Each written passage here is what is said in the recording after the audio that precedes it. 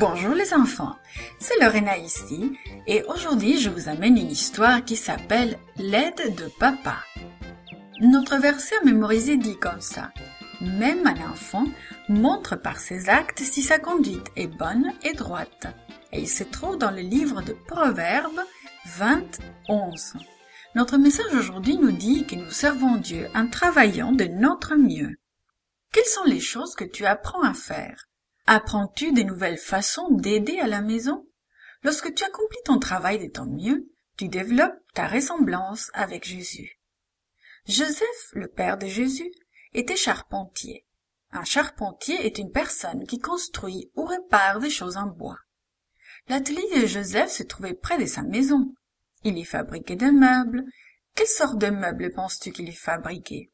Il faisait des chaises et des tables et bien d'autres choses. Il fabriquait aussi des outils. Sais-tu ce que c'est un outil? C'est une chose que tu utilises pour t'aider à faire un travail. Par exemple, Joseph prenait un morceau de bois et le rendait lisse, puis il attachait une pierre au bout de ce morceau de bois. Alors, cet outil pouvait servir à taper sur les choses.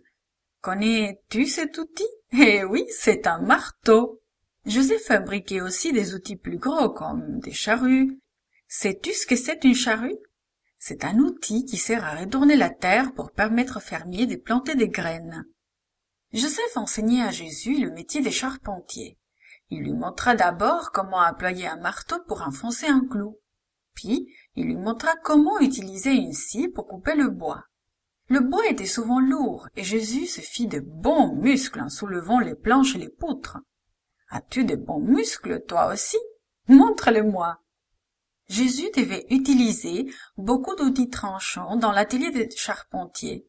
Il faisait donc très attention en accomplissant son travail. Quand il fut plus grand, Joseph le laissa fabriquer des choses tout seul. Lorsqu'il avait fini son travail, Jésus rangeait tous les outils et il aida aussi à tout nettoyer.